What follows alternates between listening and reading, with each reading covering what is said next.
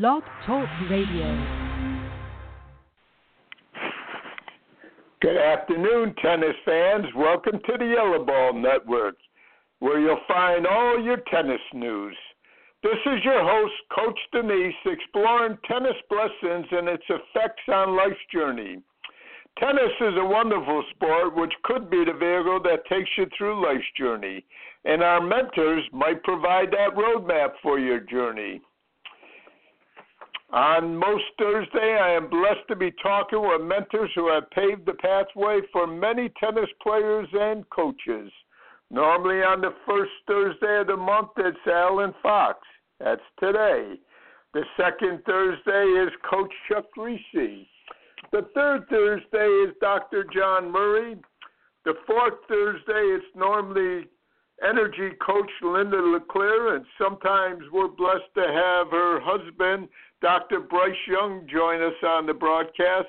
And on the alternating months, it's Coach Scott Williams. And on those occasional fifth Thursdays, well, who knows? Over the last 3 years, we have been blessed to have Nick Saviano, Coach Scott Engie, Coach Ashley Hobson, many college coaches and high school coaches from throughout the country. We've had, been in the past, have people from as far away as Europe. And, of course, we've had USTA officials on, PTR and USPTA executive directors and officers of those organizations. And we've also had Florida Tennis Magazine founder and editor Jim Martz on. Of course, the nice thing about Block Talk Radio and the Yellow Ball Network is that you can listen anytime you choose to the broadcast. On Wednesdays, Coach Chuck Reese, American Tennis, is on. And now on Sundays, we have Coach's Corner with Randy Blumenthal. Truthfully, I seldom listen to them live because my schedule prohibits it, but you can bet your life I never miss the broadcast. I would like to thank the Yellow Ball CEO, J.P. Weber, for hosting our network. And if you're not following We Coach Tennis on Facebook, well, you're missing out on some useful information. And because I believe Dr. King when he said our lives begin to end the day we become silent about things that matter, each Thursday I will add my personal views on North American tennis, and naturally you will hear my biased views that the tennis journey should be going through our high schools and colleges. Who knows?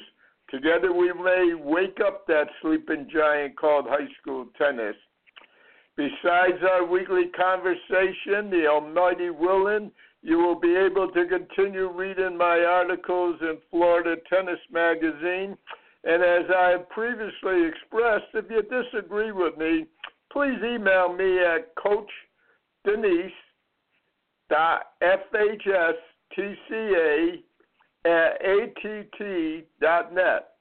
That's Coach Danise, DANISE, FHSTCA@att.net.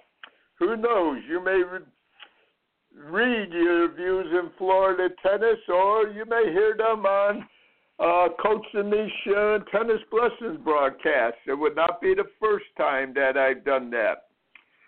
Remember, too, if somebody has taken the last issue of Florida Tennis from your pro shop, or if you're not subscribing, and I don't know why you wouldn't be, because, tennis runs through Florida. There's articles from all over the world in the magazine, but being Jim Martz started this almost 30 years ago, and as a Florida publication to begin with, it's the title doesn't do it service. But if it's missing from your pro shop, or you are not receiving a copy, you can always see the last issue of the magazine by going to www.floridatennis.com. Or in between issues, you can now find Jim Martz and some of my articles as well as other information on Facebook, which is FL Tennis. So we are now on the social media, and there's always things that come up in between publications of the magazine. We try to keep you abreast of what's going on there. I think we have an outstanding broadcast today, and today I admit to being a little late with reading. As I said in my commentary last week with Wilmington, I got stuck behind, and but I also am, well, I guess I'm old-fashioned. I like to read magazines. And this issue of PTR magazine actually has a story in there from Dr. Alan Fox. And ironically, the subject that we're going to be covering today is a subject we had hoped to cover last month. But I recommend all of you to go to the PTR magazine. I do recognize some of the stuff in the article. I'm not sure if it was from Winning the Mental Match or one of his other books, but I recognize some things in there. But it's a great article in the PTR magazine. I see Dr. Allen on now. Let me just bring him on, and then I'll properly introduce him after I do my commentary. Alan, are you there? Alan, are you there? Yes. Okay, Alan, I'm going to properly introduce you in about 2 minutes, because what we started doing a couple months ago, I always tell people, give your point of views, and some of the comments was that I should do my commentary prior to after, and I'm not too old to make changes, so I am doing that. So this is the August 2nd commentary. I am the grandfather of 2 boys who didn't follow their grandparents' love of tennis, nor their mothers who played high school tennis, or really not even their uncles who, after playing college tennis, started the John Danise School of Tennis with me. Yes, I was the other John Danise. Nor did they follow their father, who, although an outstanding baseball player when he was young, he later became a competitive tennis player, and they used to come down to Florida during the month of January before the boys were born. And he spent much time playing with my better tennis students. Like many other athletes, our grandchildren chose to play baseball rather than tennis. And Ryan is now a member of the Mitchell College baseball team. And Justin, although he will be returning for a high school senior this year, just made his decision which college scholarship he will be accepting. And he might have already, if not, he will be signing his letter of intent with Manhattan College. Yes, Bobby and I are proud grandparents, but that is not the only reason for this week's commentary.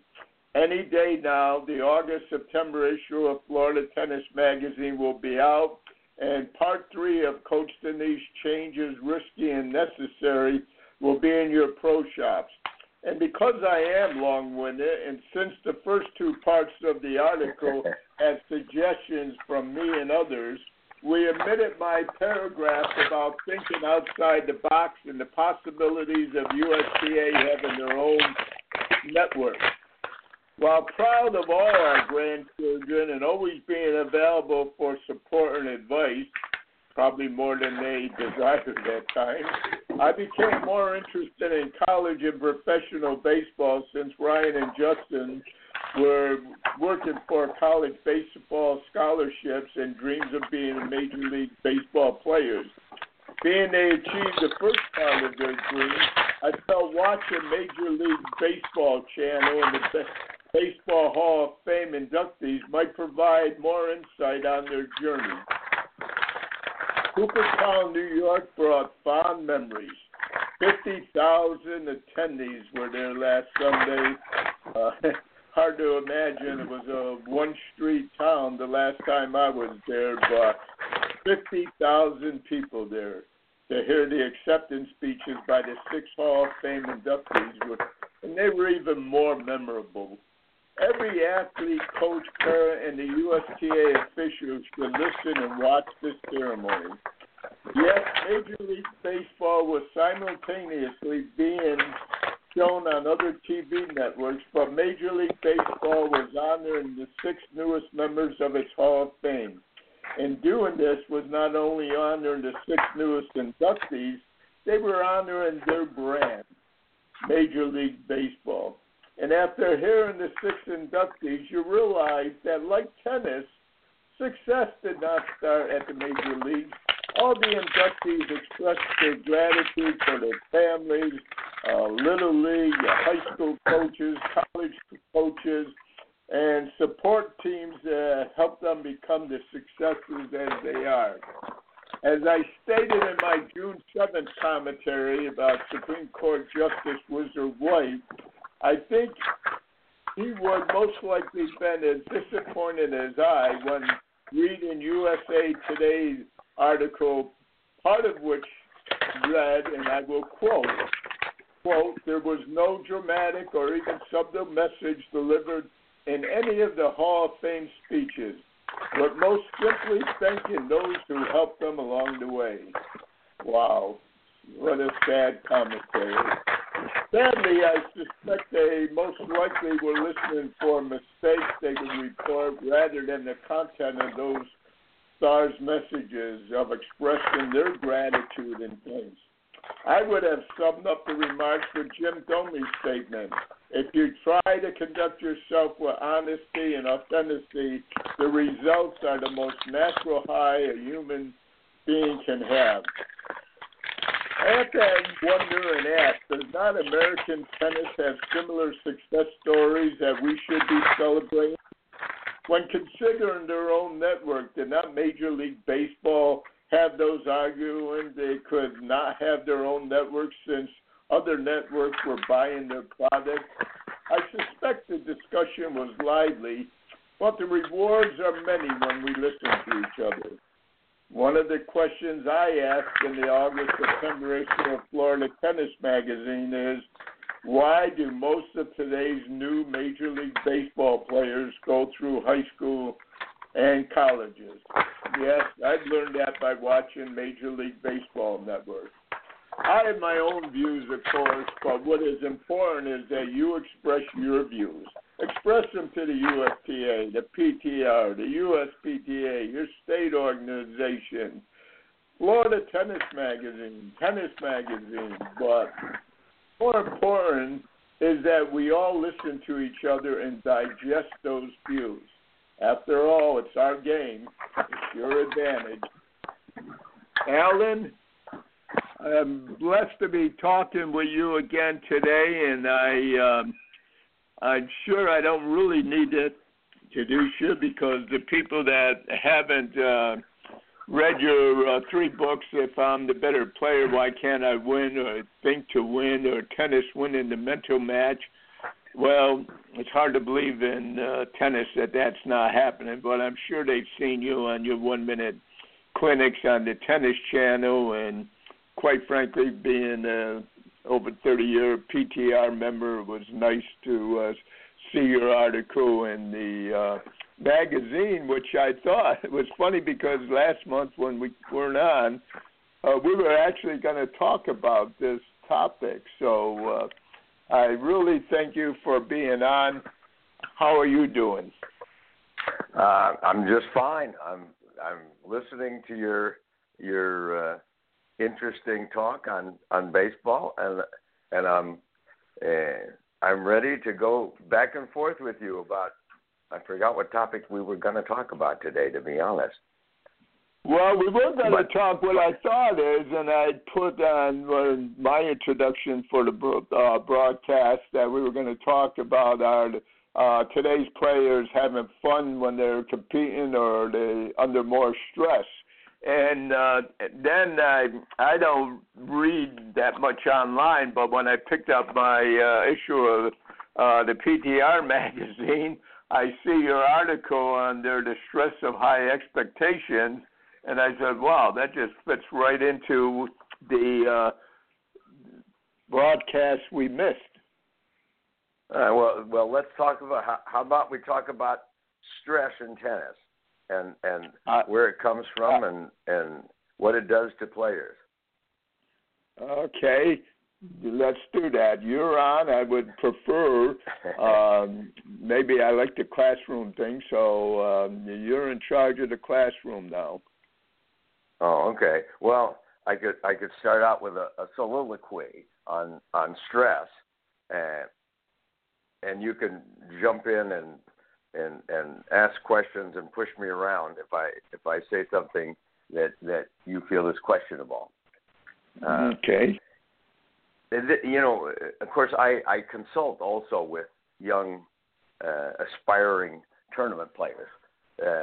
My major clients are these kids that go to the academies and want to become either good college players or even pro players, and it's almost invariably a stress problem. When they come to me for help, the bottom line of it is invariably stress in some form or another that disturbs them.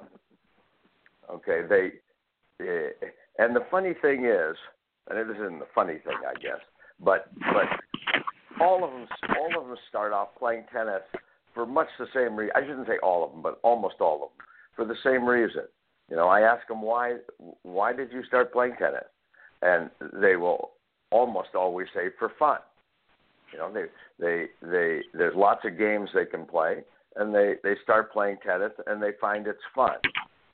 And so the progression from starting this game for fun and ending up being stressed out is somewhat strange.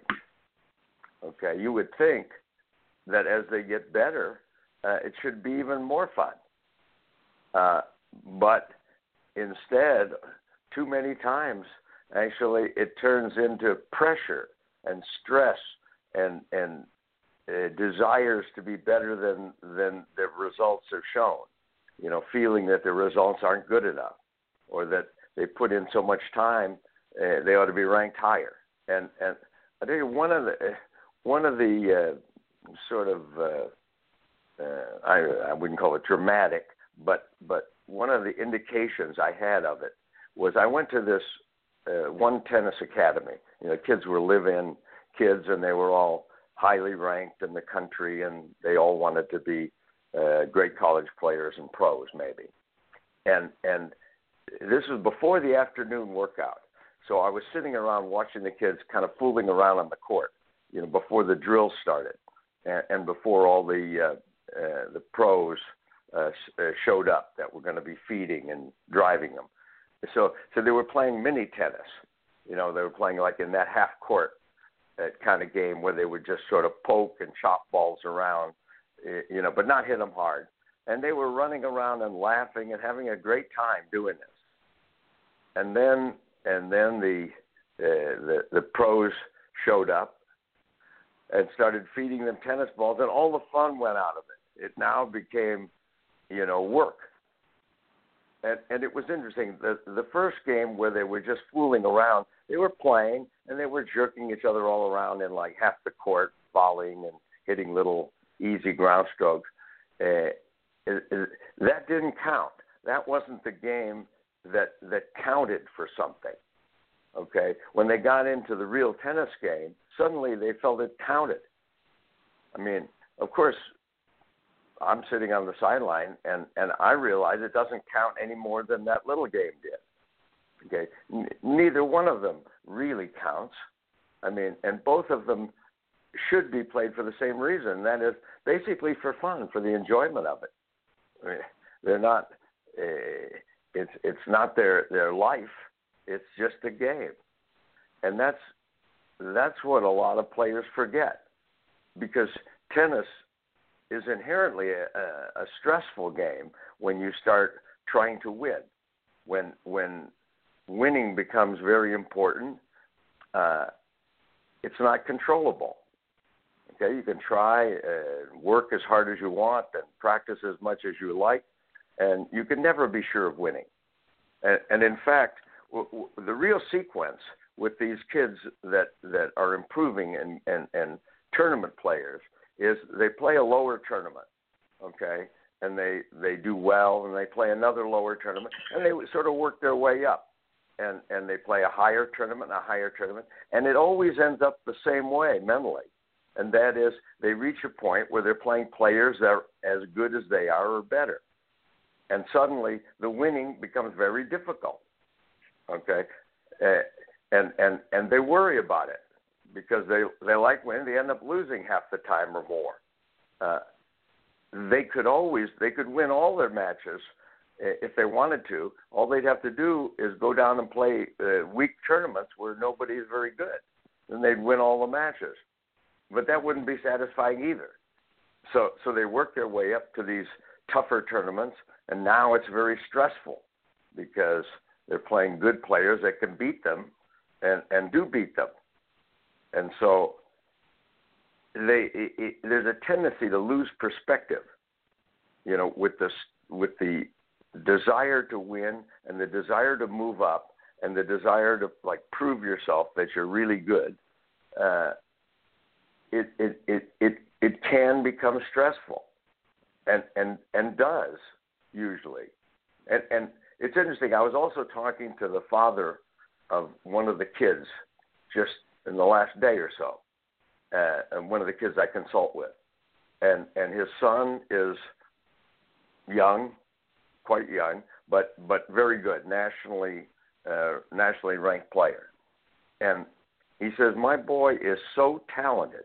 He says, I tell him all the time what a wonderful talent he has for the game, and I'm thinking to myself, that's a double-edged sword. And I've seen both edges of it.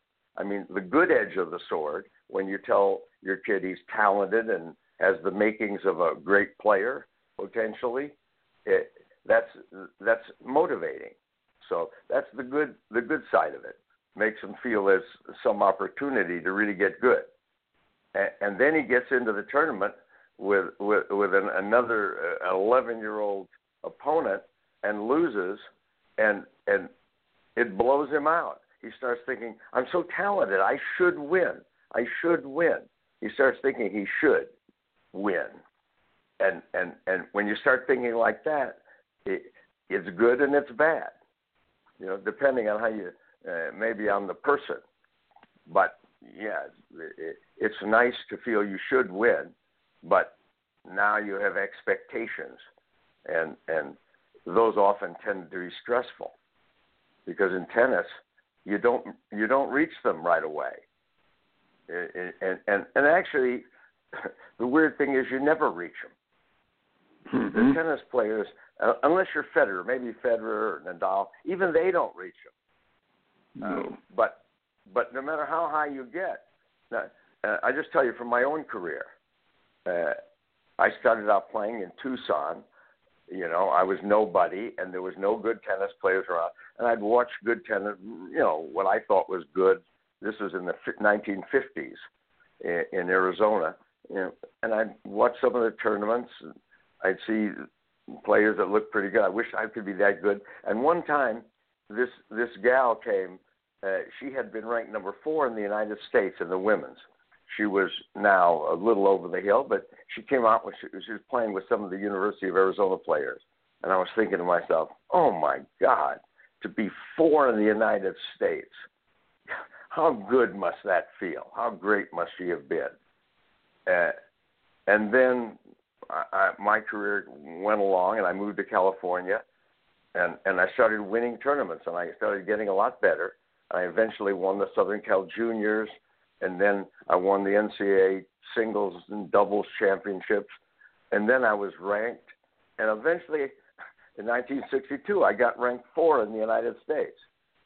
And the funny thing was, I was they put me on the Davis Cup team, but I was the weak guy on the team.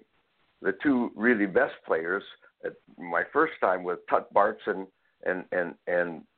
Chuck McKinley, and I was envying them. I wanted to play. I was the scrub. You know, they put me in for matches against weaker countries. I mean, I went to Iran and played against Iran, which was weak at the time. But I wasn't satisfied with that. I kept looking at the guys that were ahead of me, and I wanted what they had. I wanted to be better. I thought I should be, or I thought I could be. But I was never satisfied. And it's funny, if I had known as a kid, or thought as a little kid I was actually going to get on the Davis Cup team, oh my God, I would have said, that's it. I've died and gone to heaven. That's all I could ever ask for. But you know, tennis players, there's always more you can have. You win. I'm sure Ivanisevic wins Wimbledon once, and he would have liked to win it twice. He doesn't want to be a one-trick pony, you know. And you win it 3 times.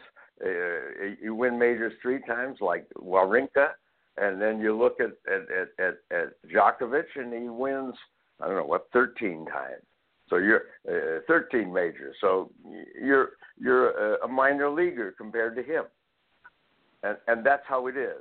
I think tennis players that are achievement oriented are constantly looking at the players ahead of them, and they're not satisfied with what they have. It's a funny one, and that's a sort of a long-winded discussion of going up in tennis. But and what puts stress on them is goals that they haven't reached, which of course provide motivation and are good on the one side, and then when they don't reach them, or they're not reaching them quick enough, it makes them feel pressured. They don't feel good enough. So I felt pressure as a player. Yeah, go on, John. Sorry. No, I think that was an excellent explanation, and I think that, you know, you feel pressure. Everybody feels pressure, which actually brings me to one of the questions Bobby had stated, and I think talking about our grandsons who were in baseball, and sometimes now, you know, that's a two-edged sword, and of course we had tried to get them involved in tennis, and they were, but they just had another love. But one of the things that she had said, and unfortunately there's so much talk about helicopter parents and everything, and she said, well, is there anything new in stress? And her point being, that was one of the questions. I asked for people with questions, and she hit me. She said, well, ask that. Is this something new, or has this been going on forever? And I think you've answered her question. Yeah, it's been going on forever. I mean, the human mind has some wiring that makes it want to be an achiever. When we're happiest when we're going up in some way, when we're achieving something. Either our bank accounts are getting bigger, our rankings going up, or we're learning a new skill, or we're getting good at the guitar, or whatever it is. We're wired such that we feel good when we're achieving something, and we don't feel good when we aren't. And no matter what we have, it's the movement upward that makes people happy. That's an opening for a long political discussion on the government giving people things, and the fact that they have them. It doesn't make them happy. It makes people happy when they have jobs and they're moving up in their job and they're producing something. Otherwise, people aren't happy. And in tennis, it's the same. You work on your skills and you get better. Now, as you get older and you get more perspective, it does change. I mean, it changes in the sense that it's more day to day. They're not going anywhere long term, particularly. It's just It's just playing a good match today. And I think it's useful for most people if they would keep in mind that it's all supposed to be fun. You're just playing a game, and the game is a fun game. And I guess that's why it's easy to sit there and look to, because all sports has stress in it. My own bias, I don't know if there's any more than tennis provides, because there's so many, it's like a crisis management spot out there. But all sport, and I think that's why we get into these other conversations about helicopter parents and the coaches added more stress and these other things, and we should consider them. But I think we forget about that the great thing about sports is it is going to provide you stress, and I really believe that that's why the athletes are better able to handle the rest of life's journey when they leave sports. Yes, that's something that I've noticed over the years with like the members. I coached Pepperdine for 18 years, and I had players on the team that were highly ranked nationally or had world junior rankings and so forth. And almost every one of them, when they left, if they left tennis, became multimillionaires. Not just made a living, but did very, very well. And it was, I in the back of my mind, it wasn't the tennis that did it for them. The reason they were good in tennis was they had certain approaches to the world that were different than most people, and it works in tennis, and it works in business, and it works elsewhere. They become very successful lawyers. They became very good at what they did, whatever it was, for the same reasons they became good at tennis. And there's a whole list. Actually, I wrote a book on the topic called The Winner's Mind. Right. And in it, I go through what traits these tennis players have that are transferable off the court. I mean, the number one is drive. These are driven people, okay, and they will work harder than the average person. I mean, no normal person, no average person is going to spend 4 hours a day on a hot tennis court doing drills, repetitive drills, and learning habits through repetition, and do that for 15 years running. What normal person does that? You have to be highly driven to do it. Okay, that normal person won't. And so when it comes to business, these people are more driven, and they're better at handling disappointment and failure, because in tennis, in order to reach any high level, you've got to lose on your way up, and then you've got to suck it up and go out there and find out what you were weak at and go practice it and get better at it, and then try it again. And the same thing works in business. You make little errors, you're aware of them, you see what you did wrong, and you fix it. The average person, by the way, when they go play tennis, they're just hitting tennis balls. They're not really thinking about how to get better, or they may be, but they miss the crucial aspects. And so there's an awareness that the really good tennis players have. Okay, the good tennis player wants to control things, tries to control things, like even though they can't. Like nobody can really control the outcome of a tennis match, right. But the achievement-oriented person tries like the devil to do it. They try to control it even when it's not controllable. They want to be in control of it. They don't want to leave it just to luck or fate. They don't want to just throw the cards in the center of the table and hope it works out. They're trying to control the outcome themselves. And that's a characteristic of these champions. And when they get into business, what they'll tend to do is they'll tend to know every aspect of the business.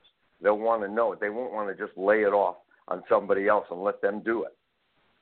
They'll learn every part of the business themselves.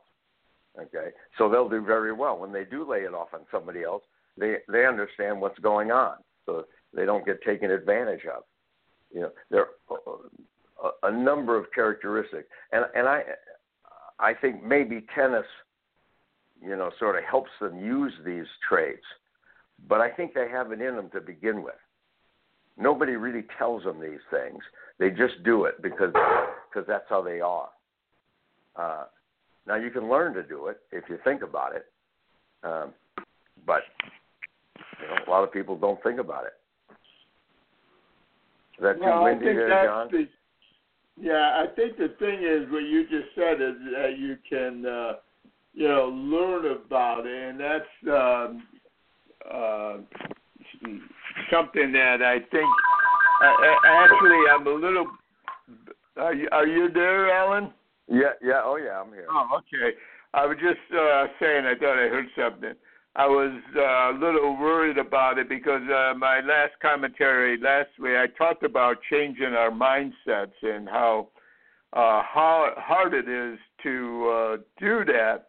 But I do think it can be done, and I had some criticism from some people that one of the examples I used was socialist, and how hard it is if you have something that you have a record of a failure all the time. It just you say, well, why wouldn't the people think that's going to work?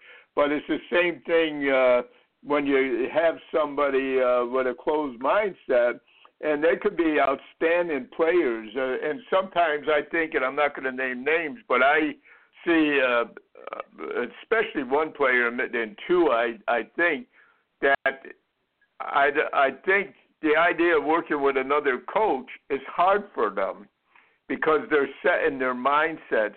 And when they're winning, which is most of the time, and playing good, and these people are winners. They can be good at that. But when they're not, what do you see? You see the racket being thrown. You see them, blaming somebody else. And occasionally you even see the whining that I was criticized for pointing out that seems to be something the socialists do. So I didn't mean to put it into a political statement, but it just seems such an easy example.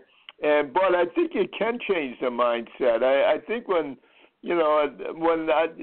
I get a player, some of the most rewarding things, when I had a young player and they came off on the short end of the score, and they weren't blaming somebody else, or they weren't whining about the loss, and they were ready to sit there and go take the next step. I always felt, well, this person is ready to go out and face life's journey too. It's not. I don't know what's going to happen with them as a tennis player, but I think they're going to be able to handle that bumpy road to success. Well, back to tennis, as you were saying those things, I was thinking about the difference between players in how they practice, for instance. Mm-hmm. Okay, just hitting tennis balls. I mean, if you just hit tennis balls, you will get better. Even without figuring out every aspect of how to hit it and technique and so forth, you'll get better if you just hit tennis balls. But these successful tennis players, they're really thinking every tennis ball they hit. Okay, they're thinking a lot as they work on their skills. What did I do wrong? What could I do better? Did I get in position quick enough? Why did I miss that ball? I didn't look at it close enough. Okay, now I want more power. Would I relax? Turn my shoulders a little farther. The player that's thinking and observing what's going on and changing things that aren't working, that are aware of what's not working, and deliberately changing it, those are the ones that improve the fastest.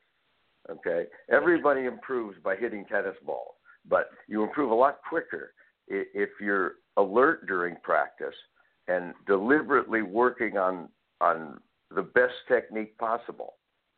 You know, no matter how good you get, as a matter of fact, you know, still every ball you hit probably could be hit a little bit better if you did a little more of this and a little less of that.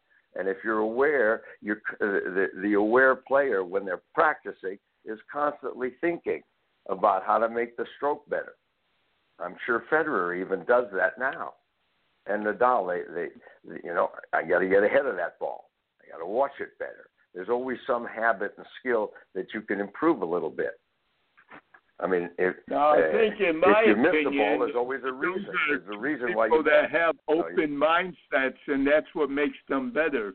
And I'm not so sure everybody has that open mindset, but I do believe, and I don't, you know, mean to disagree with you, but it takes time, and that's the hardest thing to measure for a coach if you're not in the college or professional rank, is how much time do you take. But I think it can change people, and people can develop an open mindset. I think because you do have a closed mindset, I don't think you have to have that for your whole life. I don't know. That's my opinion. Well, we're talking different. We're slightly talking 30 degrees off point with each other. I'm talking about a different. I'm talking about something different. What I'm talking about is awareness. It's not having a particular mindset. It's being alert, as opposed to whether you have a mindset that you don't change. I mean, the average person is just not alert. They're not looking for better ways to do things. It's alertness. I've seen it in business. You know, I see some people, they just sort of go about their job, and their mind is somewhere else.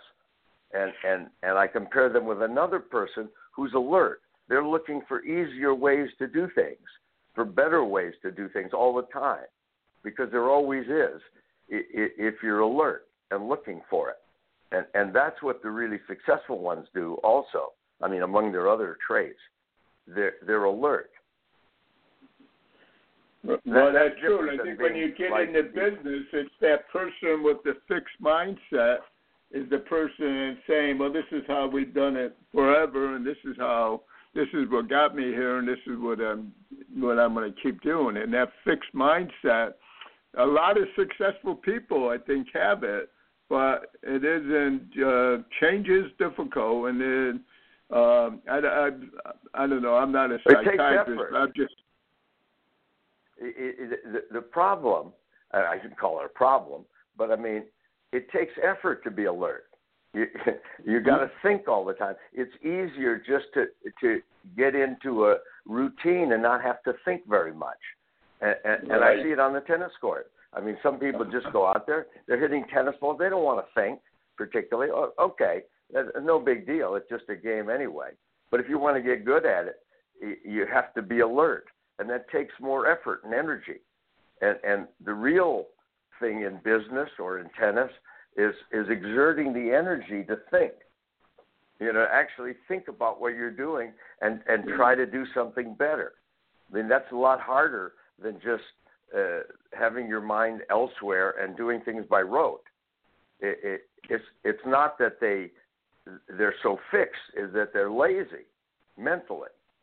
They don't want to take the effort to think about what they're doing and try to make it better.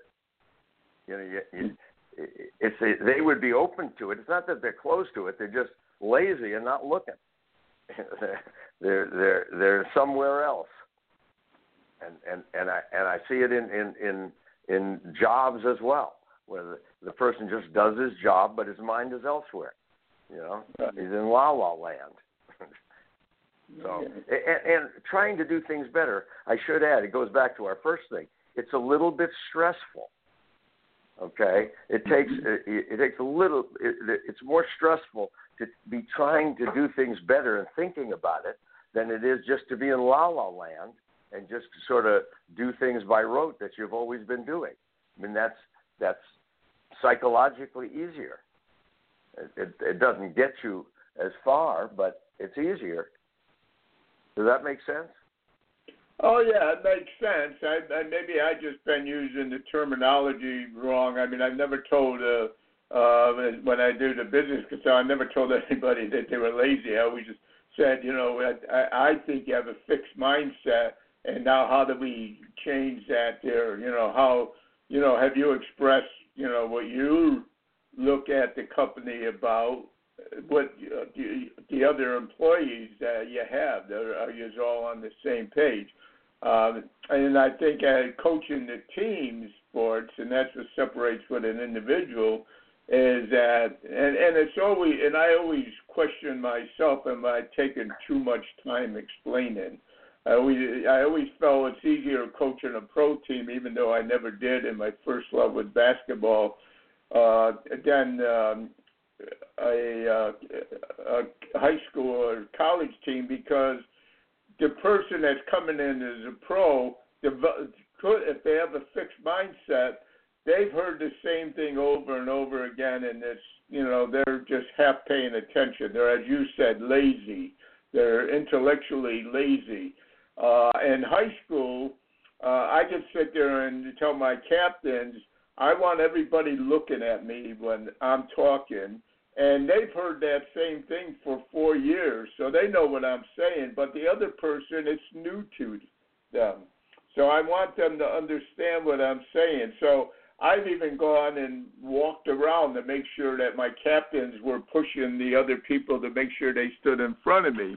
And the pros, they've heard this stuff 6,854 times.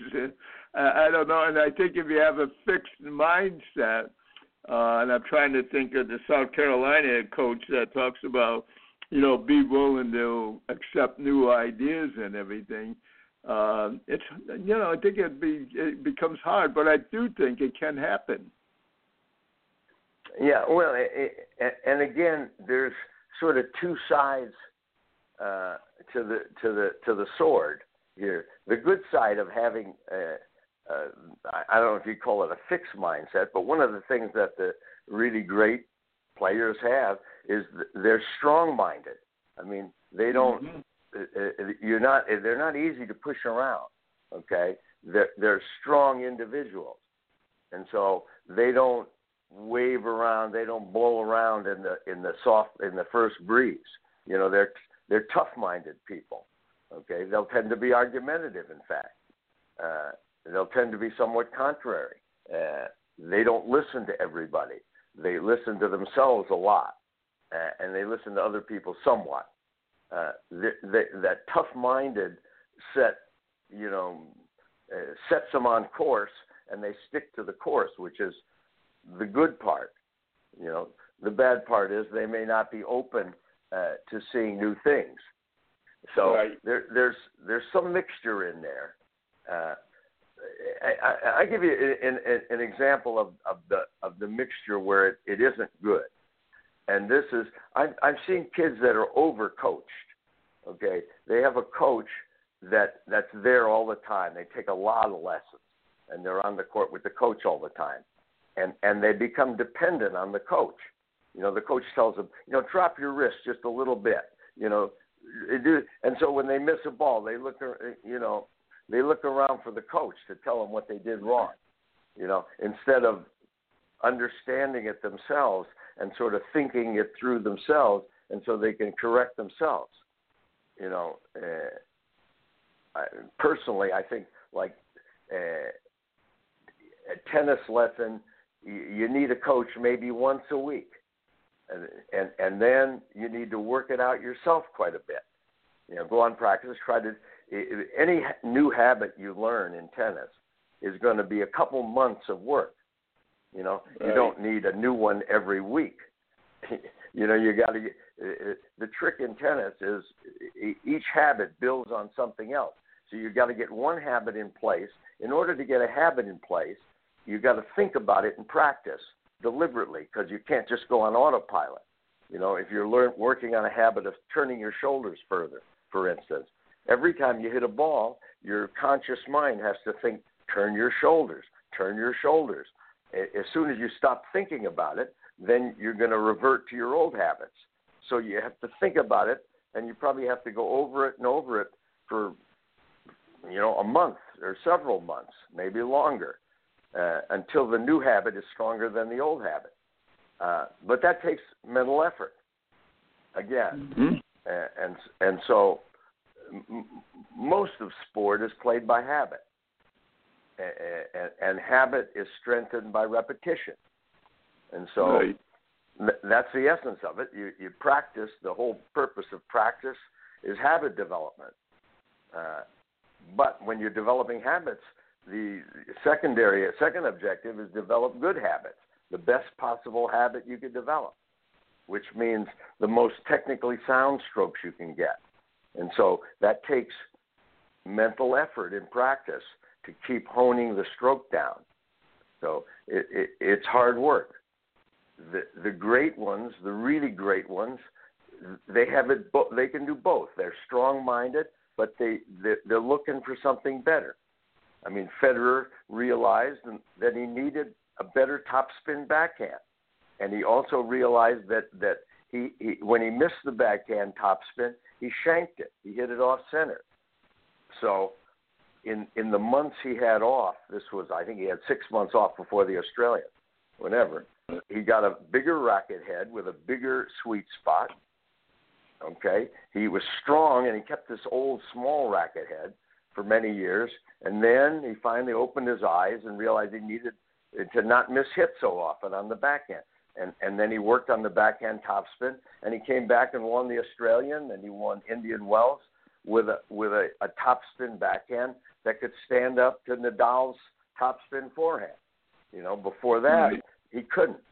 He couldn't do it. He had to chip it a lot. So he learned, and Nadal was open to stuff too. I mean, strong-headed as he is, he learned. He first started it out hitting every serve slice into the guy's backhand, and then he'd run around and hit a forehand, and that was his game. Slice the first serve in, and then hit forehand. And then if you hit backhands, hit them down the line so they'll hit your forehand, and then you can start hitting forehand. So one thing he learned was a flat serve, where he could serve to the guy's forehand, and then that would open up the backhand. The guy'd have to watch out for the forehand, and so Nadal's serve to the backhand was more effective. Then he said, well, maybe I should learn to volley. So he did. He played a lot of doubles, and he worked on his volley. He became an excellent volleyer. And the third thing I noticed that he changed was he started to hit his backhand cross-court, flat, hard. Right. He used to chip it down the line a lot. The flat backhand hard means if the other guy hits a backhand down the line, Nadal he leaves his court open, so Nadal can smack it very hard cross-court into the open court, give the guy a hard run. So the great ones have some sort of a mixture of hard-headedness and long-term view and stick to what they're doing, and also, see changes that are necessary and then work on them. I'm sure it took Nadal a long time to learn to volley. He probably wasn't very good at it at first, but he learned. And the same thing with everything he did. It was months of work. But these guys are willing to do it. Anyway, yeah, Windy, that's a separate thing. But of course, the people listening, they don't care whether we stick to the point or not, as long as they get something out of it. Right. Well, speaking of getting something out of it, why don't you tell the people how they can get your books and how they can use your services? Because I think in today's world, I think player, parent, and coaches can use your service. I know every time I talk with you, I learn something. I always feel I should be paying you something. But, well, it's okay. I'll give you my address. I don't want you to feel guilty. You can send me a check. Yeah, I know what you mean. But how do people these people. There's a lot of people out there that can use your services. How do they get in touch with you? Well, my website, they can go to my website, Allen Fox Tennis, ALLEN Fox FOX Tennis.com, and on there they can sign up for consulting, and then I'm notified, and then I get to them. They can email me if they wish, and we can, discuss. And that's my email is Allen Fox, twice my last name, at ms.com, msn.com, excuse me. And so I respond to emails. My books are available on Amazon. The Winner's Mind is a crossover book that talks about the traits of the winners and how it relates to tennis and to business. I use examples of both in each, because I did spend many years running small companies and actually in the investment business. You don't know that, John, but I used to be in the investment business too. I spent 7 years and actually ran my own investment company for about 4. I didn't know that. And a couple of small businesses that my wife and I started. So I've had a lot of experience in business, probably more than tennis actually, or as much. So The Winner's Mind is a book that sort of puts the two together, and other things. I mean, if you're an achiever, you're an achiever. It can be in various areas. The tennis winning the mental match is on strictly tennis psychology, and any of these books you can get. You can go to my website. I don't sell on my website. Well, maybe I forget. I haven't been to it for a while. But if I don't sell the book on my website, it'll link you over to Amazon or Tennis Warehouse, where they do sell. They sell my Winning the Mental Match, and also Think to Win, which is a book on strategy, tennis strategy, and also strokes, but more strategy. Now, here's another fact you probably don't know, John, but I was a physicist before I was a psychologist. That was my undergrad work at UCLA. I got a bachelor's in physics. So I look at the strokes in terms of the mechanics of how it works and why. You're trying to get racket velocity, and how do you do it, and why do you do this and not that? There's a physical reason for all of these things, and so anyway, that's how I look at things. The mechanics and the geometry of it all. There's a science to it, and so that's what's in my Think to Win book, which has been around for about, I think I wrote it 25 years ago, 25 years ago. HarperCollins is the publisher, and it's still selling. So I guess the physics haven't really changed. Too often we think that because something has been written so long ago, it's not relevant. And I just, I truthfully, I do a lot of reading, and I hear a lot about this is new and special. I truthfully haven't found that much new stuff. I found stuff that has been recycled and make good points, and I encourage young people to write and go out and share that information. But when I hear this is the newest and greatest, and I plead guilty, I always want to find out what it is, so I usually wind up getting the book. But I haven't found the newest and greatest. What I've usually found is some outstanding people like yourself that has done that.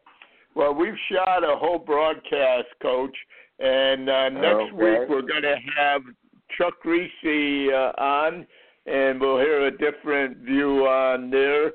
I ask you, please tell your friends to listen in, and the first of each month, the Almighty willing, we'll have Alan Fox, and then we have Chuck Reese, and then Dr. John Murray, and energy coach Linda LeClaire. Sometimes we're blessed to have her husband join her. But the great thing, like I said, about Blog Talk Radio is that you can listen at the time you want to. I usually don't listen to the other broadcasts live because I'm doing things, but I do listen to all of them. So you have a blessed week, and please tell your friends, and I look forward to talking with you again next week now. Bye-bye. Hello, it is Ryan, and I was on a flight the other day playing one of my favorite social spin slot games on ChumbaCasino.com. I looked over at the person sitting next to me, and you know what they were doing? They were also playing Chumba Casino. Coincidence? I think not. Everybody's loving having fun with it. Chumba Casino is home to hundreds of casino-style games that you can play for free anytime, anywhere, even at 30,000 feet. So sign up now at ChumbaCasino.com to claim your free welcome bonus. That's ChumbaCasino.com and live the Chumba life. No purchase necessary. VGW. Void where prohibited by law. See terms and conditions. 18+.